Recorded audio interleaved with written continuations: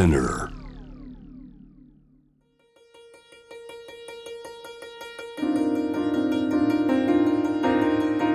Welcome to Notebook, a guide to art, culture and tourism in Tokyo. My name's Stuart Monroe, and around this time each Monday, Wednesday and Friday, I'll bring news and views from Japan. On today's episode, we explore a bar in deepest Shinjuku and a venue in Shibuya. But first, the economy. A government panel of experts called for further tax hikes on Tuesday, urging the public to shoulder a heavier burden as the country builds up its national defences. In a proposal submitted to the Japanese Prime Minister, the panel demanded the debt-laden government cut further expenditure, helping to finance the expected increase in defence amid growing concerns over North Korea and China. Japan's fiscal health is considered one of the worst in the world, with public debt more than twice the size of its GDP, or gross domestic product. Away from such domestic strife, Japan's space agency JAXA said Tuesday it's given up landing the country's ultra-small probe on the moon after communication with the lander failed following its launch last week.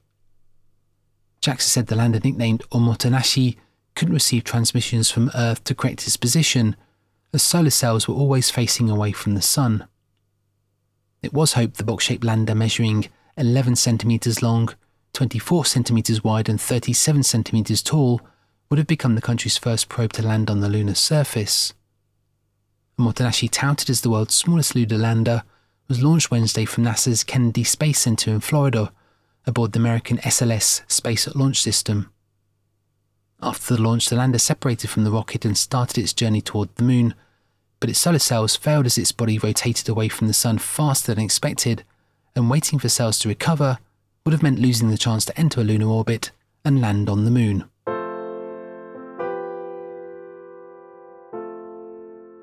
Velvet Overheim DMX is a bar in Shinjuku's Nichome, originally opened by the musician Makoto Aihara, who sadly passed away in April 2020, and is now run by fellow musician Kenji Notoya. Sitting in a semi-basement of a nondescript office building, DMX is dominated by shelves stretching the length of the bar, filled with 6,000 or more rock, soul and jazz records.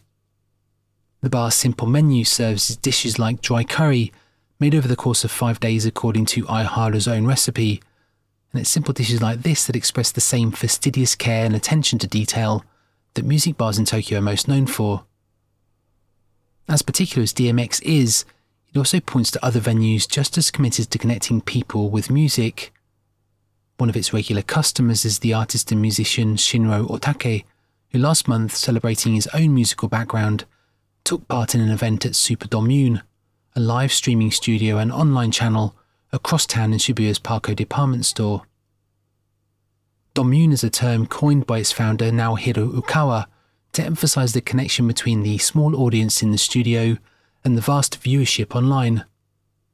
Having opened in 2011, the live music station has so far aired more than 5,000 programs across 10,000 hours with over 20,000 guests, so perhaps it's not that surprising the one venue to have thrived during the recent pandemic, bringing people together when bars like DMX were closed, had already been doing so for the past 10 years. And at a time when the Japanese government's asking the public to pay more tax to fund its defence, while JAXA's lunar lander drifts aimlessly in space, places like Domune and more importantly DMX encourage connection without straying into the unknown in search of something different.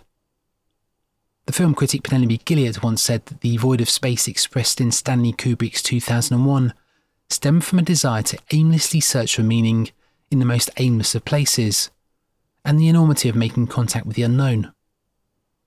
What makes people set off in spaceships, she asked, to see what nothing feels like, driven by the thought that it's time for something else? Well, back here on Earth, Velvet Overheim DMX in Shinjuku Nichome is open daily from 8 p.m. until the early hours, with Super Domune on the 9th floor of Parco in Shibuya also found online through its YouTube channel, both aiming to turn a communal void of space into something intimate and purposeful. That's all for now. I'll be back for this week's third instalment on Friday, November the 25th. If you enjoyed this episode, you might consider rating us on Apple Podcasts, or even think about spreading the word online. Until then, thanks for listening. This continues to be Notebook.